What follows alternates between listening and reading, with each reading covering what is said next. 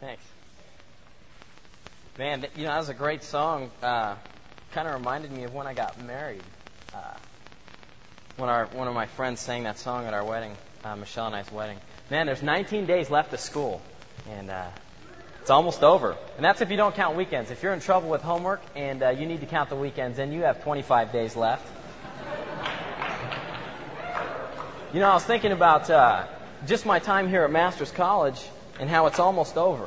I've been here for 4 years, and I was thinking about just what a role this school has played in my life, in my development, and just the people that I know, the friends that I have. And well, speaking of friends, does anybody here know a guy named Steve Alderetti? If you know Steve, raise your hand, just so I can tell. Okay, yeah, Steve has some friends. Well, today is Steve's birthday. He turns 21, so happy birthday, Steve. I am just a different guy now than I was when I came to this college. And I think about all the things that went into forming who I am and just the transition that has taken place in my life in this last 4 years. And I was thinking back to just Old Testament survey with Brian Taves, New Testament with Tom Halstead, Christian theology with Dewey Bertolini, and some of the chapel speakers that were here my freshman year of college. And just all that happened. And I was thinking about, man, what life used to be like here and how I just couldn't think about graduating. It seemed so far off. And I remember I would come to chapel, and every single day, every single Wednesday or Monday, I would sit in chapel, and it's like I would walk out convicted, and I would feel, man, there's so much in my life that needs to change. And I just really developed this love for Old and New Testament, for the Bible. And before I came to this school, I was not a very good student. And in my time here, man, it wasn't like school. I thought I would never make it through college, but when I came here, it's like I was making it through because I was studying the Bible. And I thought, man, this isn't homework. They're telling me to go home and read Genesis. What is that? And I just really loved it. It was great. God's taught me so much, and that was like the beginning of my Christian experience. Being here at school, man, I've gone through some really rough times, some hard times emotionally, personally. Some of the most exciting things have happened to me. In this last 4 years, I got married to Michelle Racinello, who's not a student here, but I got married while I was a student here. Some of the greatest things that has happened to me. And I've decided to spend my life penetrating a culture that's developed in our society. And this culture is the culture that is developed in the area of youth and the youth ministry. And this is a kind of a new thing, and that, like 100 years ago, they didn't have youth pastors. But now it's like youth have developed like their own dress, their own ways of their own language, their own attitudes, their own struggles. It's like there's this different segment of society that needs to be penetrated. And that's what I want to spend my life doing, is taking the gospel and making it meaningful to people and to young people growing up. But that's not what I want to talk to you about this morning. This morning, I want to talk to you about another group that has developed its own culture, its own language, its own dress. I want to talk to you about the church. In many ways, the church has failed at reaching people for Jesus Christ because we've developed our own culture, our own way of talking, our own way of dress. And in a sense, we've separated ourselves from the world and from the time that we live in. And one of the words that you may recognize, have you ever heard of the Christian bubble? When we talk about here at the Masters College, we say, man, we're in the Masters College bubble. And we all know what that means. It's not just here at the Masters College, it's in the church. There's this Christian bubble that surrounds people. Let me describe that to you. That's when we spend all of our time with Christians. When all we hang out with is other believers. It's when we start developing wrong attitudes and wrong ideas of what spirituality is. We start looking at the outside of everybody, what they're wearing, the clothes they're wearing. We start looking at, the things that they do. How many Bible studies do you go to? Who has the earliest quiet time? And we start looking at the outside of people and evaluating their spirituality. Sometimes that happens in this Christian bubble. Another thing that happens is we become textbook Christians. We become Christians that study the Bible, and we start learning all the things that we learn, like in Old Testament, New Testament, Christian theology. We learn all these great things, but we can't apply it to people, to the lives of people in a meaningful way. So it's like we know all this stuff, but somehow it doesn't translate into our lives. That happens in the Christian bubble. And then the next step, I think, is stagnation. And that's where we've been in this Christian bubble for so long, we start getting stagnated. And I don't know if that's happened to any of you, where You remember back in chapel used to be this great place to come. You used to love your Bible classes. Doing homework wasn't even homework. But now towards maybe the second, third, fourth year of school, man, it's a drag. You don't want to hear another sermon. You go to biology and you say, man, why does this teacher have to talk so much about God? I'm here for biology. You know, I have biology, developmental biology with Dr. England at 8 o'clock in the morning. And it's like having a devotional every morning in biology because we're studying how creatures develop. And it's like he just applies the Word of God to that in such a meaningful way. And it's like, yeah.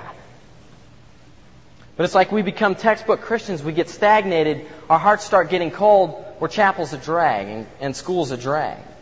It's like as Christians, somehow we've like retreated and we've pulled back and we get into our own little world. Well, that's wrong. It's wrong for Christians to move into a position where they cannot relate to people that are outside the faith, people that are outside the church. And the reason for that is that God has called us as Christians to reach the world. It's one thing when a bunch of high schoolers and junior hires growing up kind of get off and parents are going, man, my son's he's in junior highs and I can't relate to him. And I think, man, this kid lives in your house. And they're like, yeah, I can't understand that kid. He's in junior high. It's one thing when high schoolers and junior hires do that. It's another thing when the church does that. The Master's College Handbook talks about how we're here to extend the kingdom of God. Man, that's our purpose. We want to send people into other countries to be missionaries, to take the message of God to people that are dying and going to hell that don't know Christ. We want to send people into the church that can go and can infiltrate a church that in many cases, man, they don't even recognize the Word of God as absolute. It's like the Presbyterian Church, all the things you hear about going on there. It's like the theory of, relative standards of, love is the absolute standard, not God's Word. It's like we want to send Christians into that kind of a church that can influence it. And I was thinking, before I came to this school, I was an electrician, and I was at lunch one day with my partner, and we're standing in line at Carl's Jr.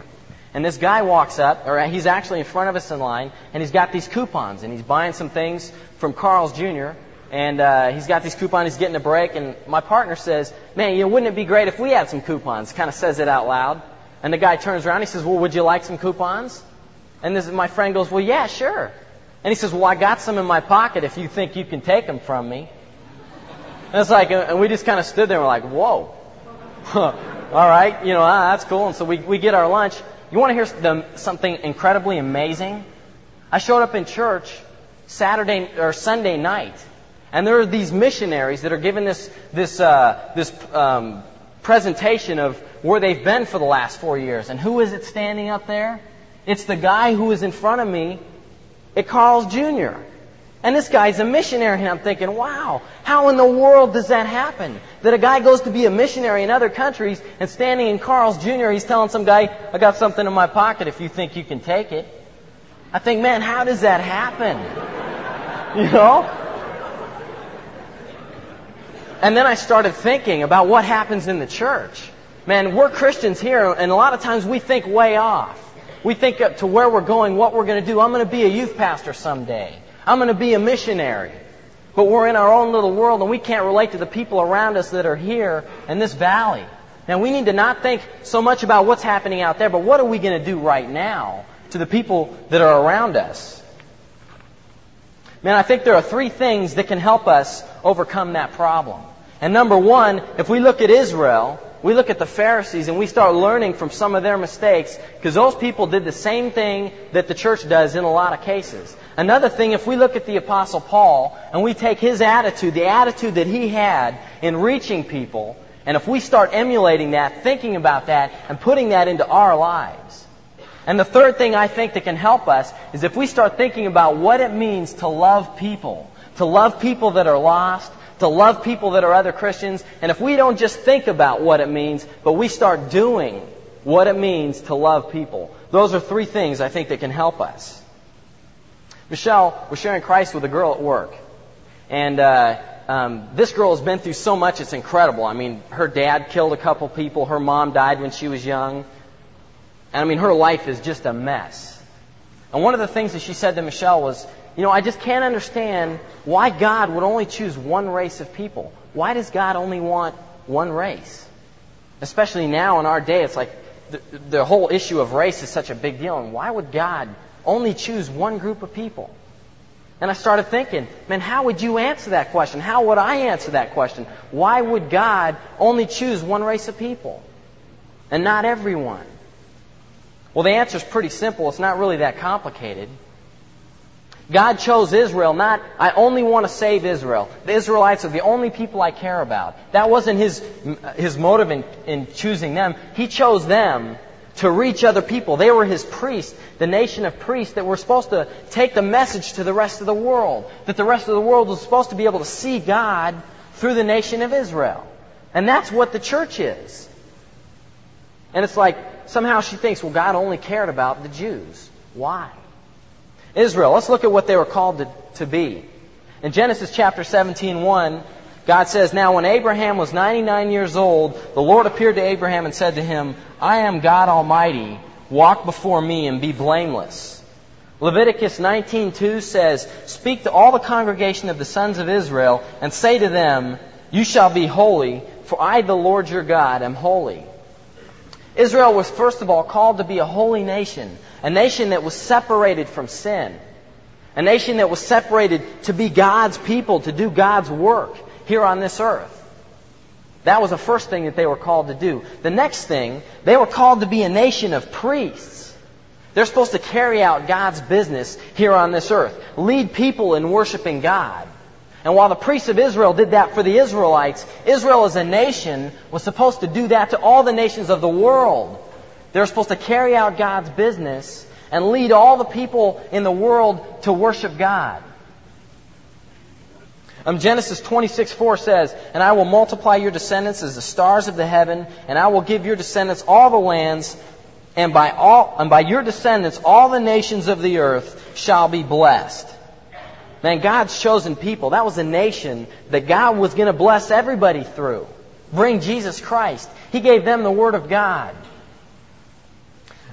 Israel was chosen to be God's missionaries. Exodus 19:6 says, and you shall be a kingdom of priests, a holy nation. These are the words that you shall speak to the sons of Israel. Man, God told them, you tell everyone in Israel, you're a kingdom, a nation of priests. That's what Israel was. You know what Israel's problem was? One of their problems? They didn't have the right concept of what holiness was. They missed the boat. Holiness, from Unger's Bible Dictionary, it says that it's a general term used to indicate sanctity or separation from all that is sinful, impure, or morally imperfect. Holiness means you're separate from sin. Israel felt like holiness meant you get separated from people. You have nothing to do with anybody who's not like you, doesn't live in your little rituals. That's what they thought holiness was. And when God told them, look, you need to don't cut your hair like this, don't dress like this, He wasn't saying, look, don't be worldly, don't be like the other people in your time. He was saying, don't imitate their idol worship. Don't cut your hair like they do when they worship idols. Don't do things that identify you with their gods. Be separate from their worship, from their sin. He didn't say, kind of withdraw, go live like up on a mountain somewhere and have nothing to do with anybody out there. Israel misunderstood what it meant to be holy. And in their misunderstanding of holiness, man, they blew it. They got cold-hearted. They got filled with sin and compromise. And while on the outside they were looking at all these things, inside, man, they were rotten. They got legalistic. They thought that when God wrote the Bible, He forgot a bunch of things. So they made a list that they could add to it. And that's what they used in Jesus' day. They were legalistic. Jesus called them whitewashed tombs. Man, on the outside they were nice and white. But inside, man, they were rotten. And it's because they missed the point of holiness. The religious culture in the church has made some of the same mistakes. In some ways, we've imitated Israel instead of learning from their mistakes. We're supposed to be here to reach this world for Jesus Christ. Matthew 28:19 says, go therefore and make disciples of all the nations, baptizing them in the name of the Father, the Son, the Holy Spirit. We're supposed to make disciples. Luke 10:2 says, and He was saying to them, the harvest is plentiful, but the laborers are few. Therefore beseech the Lord of the harvest to send out laborers into His harvest. Man, the world out there is ripe. They need the message of Jesus Christ. And who's taking it? You know, it should be a disgrace to us. It should make us sick When in our country, here in the Santa Clarita Valley, there are so many people that have no idea what a Christian is. It's like people in my apartment complex, they talk to me, and it's like they find out that I work at a church, and they're just amazed, and they say, well, can you say a prayer for me? I'm sure you know a good prayer for this situation. They have no idea what Christianity is when there are so many Christians in this area. And I'm not talking about Methodists or, I'm not talking about people that are in left field.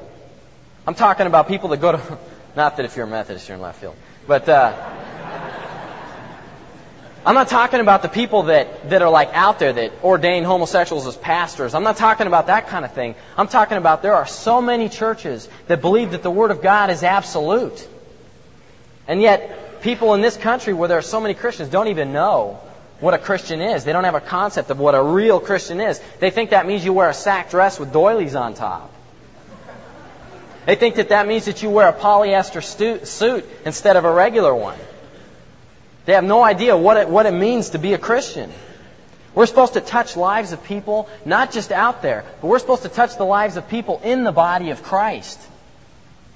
In so many ways, we're hung up on our religion that we can't get out there and do what God wants us to do.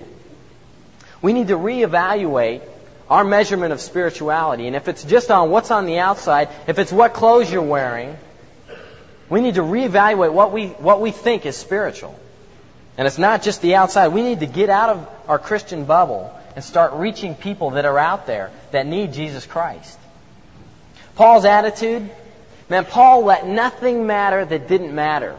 He's my hero. When I read the Bible, I want to be like Paul. He was a guy that was so committed, he would sacrifice anything. He would do anything to reach people. He wouldn't let anything matter that didn't matter. And it's something I'm trying to do. And I struggle with this Christian bubble stuff as much as anybody else. Paul, man, he would do anything to reach the lost. 1 Corinthians 9:19-23 says, though I am free and belong to no man, I make myself a slave to everyone to win as many people as possible.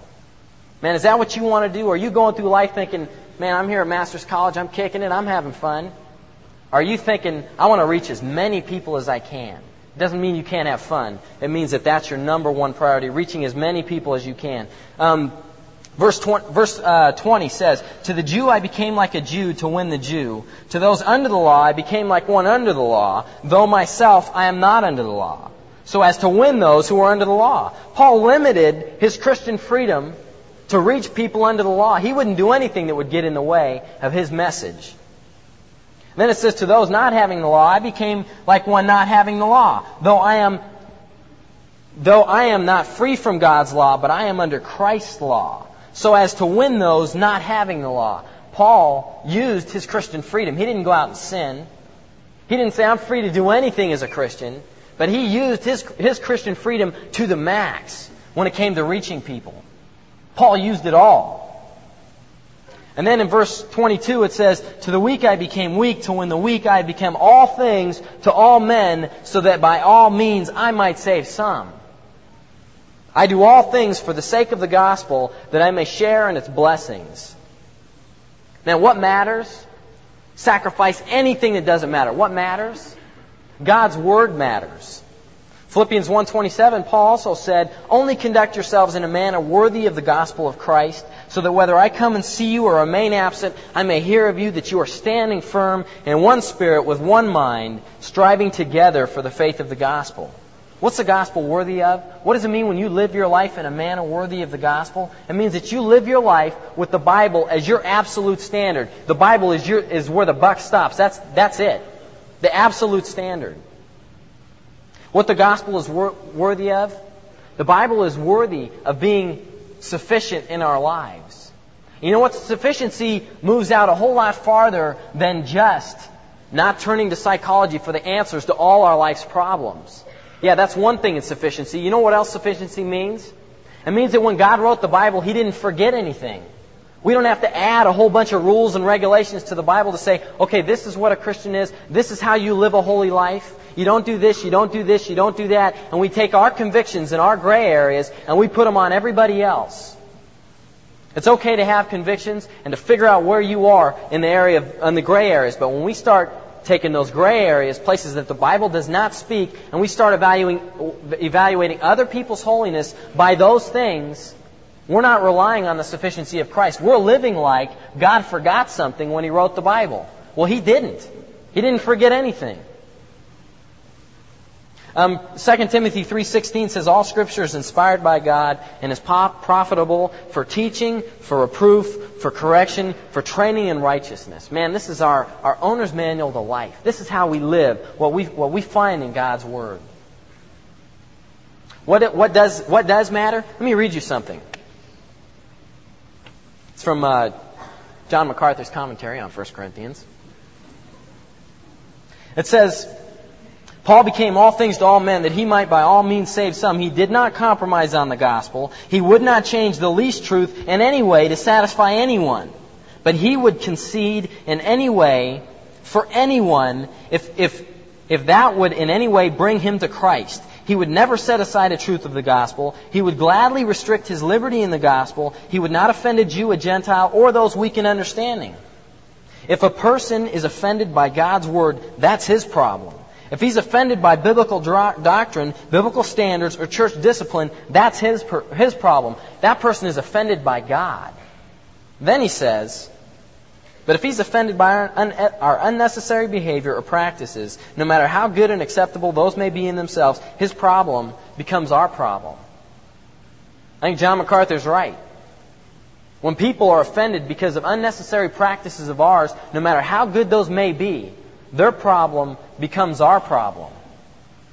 As Christians, we don't need to pull out and be different from everyone else in the world in the sense of how they dress, in the sense of how they look, in the sense of that when you walk somewhere, people go, what's wrong with him? And it's because you're wearing a Hawaiian shirt, not because you're being a Christian. What doesn't matter? Our culture, our religious preferences, our comfort, our liberty. We need to use our liberty to the maximum if that's what we need to do to reach people. It doesn't mean sin. It means use your liberty. We need to change our attitude. Because, a lot of people, they don't say what they think. When I first came to Master's College, I went to a church on Sunday night. First time I'd ever been there. And that guy talking about billboard Christians? I couldn't help but think of myself. I have a surfboard, and in the bottom in giant letters it says, God rules.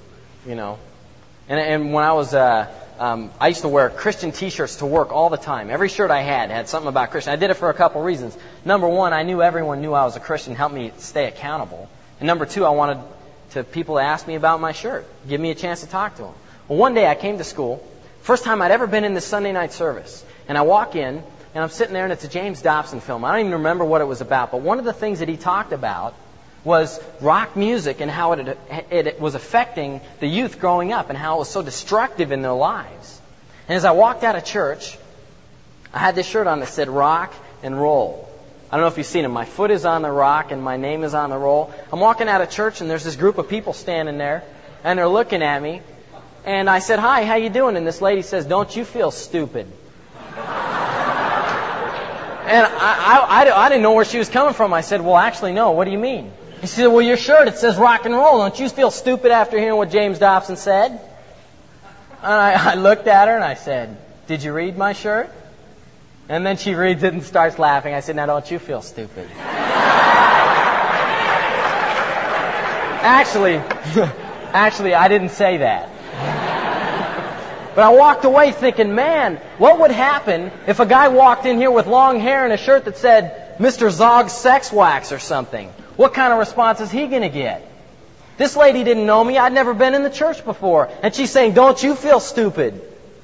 People that are Christians feel like they need to stand up for God's Word. They need to stand up for His absolute standards, but they don't have a concept on what it means to do that. And they do things like that.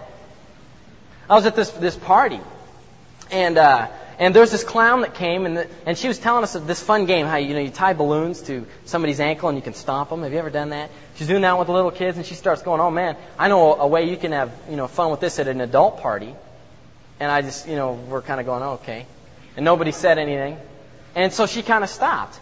And one of the other ladies felt like it was her Christian responsibility to assert Christianity. And she said, oh, no, thanks. You can keep that to yourself. We don't need to hear that here. And I thought, wow, that's great. Show the love of Christ to somebody who obviously doesn't know Him. That she's going to feel like sitting down and talking to you after that. People feel like they need to stand up for Christianity, and instead they offend people by being jerks instead of offending them with God's Word.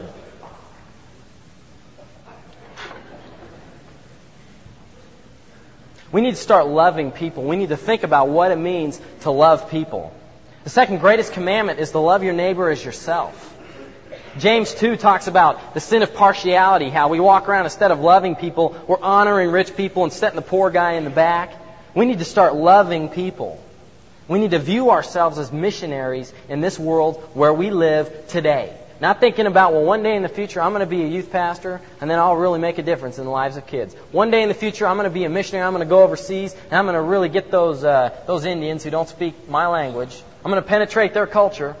And you might as well forget it if you can't reach the people that you grew up with, the people who live in the same town, the same place that you do. If you can't reach them, don't go to another country. Stay here and figure out what it means to be a Christian, then go to another country. You don't just give somebody 4 spiritual laws, pat them on their back, send them on their way. That's not being a missionary. That's not loving people. There's this guy, his name is Mark. He's in another sense, he is my mentor in what it means to share Christ with people out there in the world. He's a sales manager at a Ford dealership, and I don't even know him personally. I met him a couple times. This guy was a Catholic. He got saved, and he started sharing Christ with everybody that he worked with. They called him Reverend Ike at work. That's Reverend Ike. I don't know where Ike came from. It's not his name or anything. It's Reverend Ike. And he'd share with everybody. He had KKLA playing in his office. One day, this 19-year-old girl came to work for him. And he started sharing Christ with her. She was a hard case. She was one of those people that I'm glad I didn't share Christ with. She probably would have nothing to do with Christianity if it was up to me. Raised in a non-Christian home, a dad who's an atheist. He feels like, man, my Christians are kids. My kids are Christians. Where'd I go wrong? She showed up in his Ford dealership, and he started sharing Christ with her. He started praying for her. He started saying, you know what? I just want you to make it into heaven. I don't want you to go to hell. I don't care if you barely make it. I just want you to get there. And he'd say, you want to go home early? Here, you read this chapter in the Bible. You come tomorrow and tell me about it. You can go home early today. You want to go home early? Here, listen to this tape. You know what? He put Christianity, he put reaching people for Jesus Christ above his business. He wouldn't rip people off. He was an example of what it meant to be a Christian. He was in everybody's life, but he wasn't doing it with, I'm this spiritual person, let me reach down into your little dirt world and help you up. He did it with, man, I love you, I care about you, I just want you saved. 2 years later, that person got saved. That person is my wife, Michelle. And I'm glad that there was a guy out there that was reaching her. We need to start loving people and to be missionaries. And you know what? That shows in our attitudes and our actions, not just the things that we say. And while all of us may not say to somebody, don't you feel stupid, a lot of us feel that way when we look at people. And they pick it up. And when you do that, it's wrong because you're putting up a wall for you to reach them. You're putting up a wall between you and them to help them reach them for Jesus Christ. We need to love lost people, but that's not all. You can't just love lost people. You got to love Christians too. You got to love Christians. 1 John 4:7 and 8. Beloved, let us love one another, for love is of God, and everyone that loveth is born of God. He that loveth not, knoweth not God. Anyway, you know what that means? That means that we love less spiritual Christians. When you look around and you see people that kind of tick you off, those Christians that are less spiritual, they need to grow in their relationship with God. It means you love them. And you know what? That means you humbly get involved in their lives. If you're looking at somebody right now, you all know them. They're the guys in the dorm that are on the edge. They're on the edge, not on the cutting edge for Christ. They're on the edge of the cliff getting ready to fall off. We need to look at those people. We need to start getting involved in their life humbly, not with, let me impart my spiritual wisdom to you. I'm trying to work with so-and-so in the dorm. Not those kind of attitudes. We need to humbly get involved in their life and find out what they're struggling with. Find out where they need to grow. A lot of times we think we have people all figured out and we're wrong. I can't think of how many times in the 4 years I've been at Church of the Canyons that I've looked at a junior higher and I've said, man, this person's going a long way for God. asks me all the right questions, makes me feel important. Noel, can you explain this part of your lesson to me? I think, man, this person's really going to make a difference for God. Yeah, you can tell. They're listening to me. No. And then a couple of years later, man, they're out there somewhere. Their relationship for God is like, where is it? A lot of times we think we're good judges of people. We can evaluate people real well. And the truth is, man, a lot of times we're wrong. We have no idea what we're looking at. And the people that you think, no, he's never going to make any difference for God, he's the one out there bringing all his unsaved friends to the junior high group. That's why God wrote Romans chapter 14, verse 4. That's why he wrote that, I think. Who are you to judge the servant of another? To his own master he stands or falls, and stand he will, for the Lord is able to make him stand. We're not out there to evaluate everybody else and figure out where they are. And if you're looking at somebody, you feel like they're on the edge, man, get involved in their life. Because they may be on the edge, and they need you. But what they don't need is somebody looking down on them going, you little pagan, let me help you out. That's another thing I learned in biology. Dr. England helps me be current with junior high. He told me that pagan and heathen used to mean somebody who didn't believe in the Bible. Now it means you're a party animal and you're fun to be with. So anyway, I enjoyed that. We need to humbly get involved in people's lives, not with spiritual arrogance. Christians need to be involved in the ministry of confrontation. When you see somebody who's in sin, man, you need to get in their life. They need you in their life. But what they don't need is somebody going, that idiot's wearing jeans to chapel again. That's not what we need. That's not what people need. That ought to be a sign to you, man, something's not right in the guy's life. Let me get involved, figure out what it is, and help him deal with it. That's what it ought to be a sign of. If inside, when you see people in sin, there's like this anger that kind of gets in there and you're thinking, jerk. Man, you need to adjust your attitude. Don't confront anybody. Man, get yourself right first. And then get out there and start getting involved in the lives of people who need it. Galatians 6:1 says, you who are spiritual, restore somebody who's like been caught in a trespass. You got to look to yourself, though, it says, in case you get tempted, realizing that, man, you're not bulletproof, you're not so great. You could be there too. We need to be involved in the lives of other Christians who need to be confronted. I'm talking about spiritual arrogance. I'm sure a lot of you have experienced it. You can respond to it in one of two ways. When somebody gets spiritually arrogant with you. You can respond by rebelling, by being in sin, by saying, tell me I can't wear jeans to chapel. I'll do it anyway. You can respond by rebelling against, the RAs in your dorm. That's how you can respond to the spiritual arrogance of Christianity. You can take it out on everybody that's in authority over you. You can use it as an excuse to sin. You can call everybody a hypocrite. Man, they're all hypocrites in Christianity. That's one response you can have to spiritual arrogance. And you know what? You're no different than they are. If you do that, you're no different than the hypocrites. When you got long hair and you know it's against the rules and you're doing it because you're rebelling against those people that are hypocrites in Christianity. You wear earrings to class even when you know that it's wrong. Because the rules say you shouldn't do it. And personally, I'm against all those rules because I think they add something to God's Word that's not there. But if you're at this school, you ought to submit to them, and you ought to happily submit to them. And if you're coming to chapel with a chip on your shoulder, saying, man, look at what they're doing to me, then you're the same as all the hypocrites in Christianity, and you're not going to reach people either, because they're going to look at you and go, man, what an attitude of rebellion and sin. I want nothing to do with that. Your other response to spiritual arrogance is you can start loving those people. You can start getting in their lives, and you can start helping them to wake up to what Christianity is, because they're hung up on what's outside. And they need you in their life. So if somebody's spiritually arrogant, they're coming down on you, man, get to know them, be their friend, and try to help them see it. Don't just respond with, I hate you. Our goal in life is to reach as many people as possible. We ought to let nothing get in the way of reaching people. We ought to be like Paul, man. When it comes to non-Christians, do anything to get them into the faith. When it comes to Christians, and we ought to get out there, we ought to start loving them and helping them along in the Christian faith. Man, I need it. You need it. We need each other. We need each other. We need to start loving each other.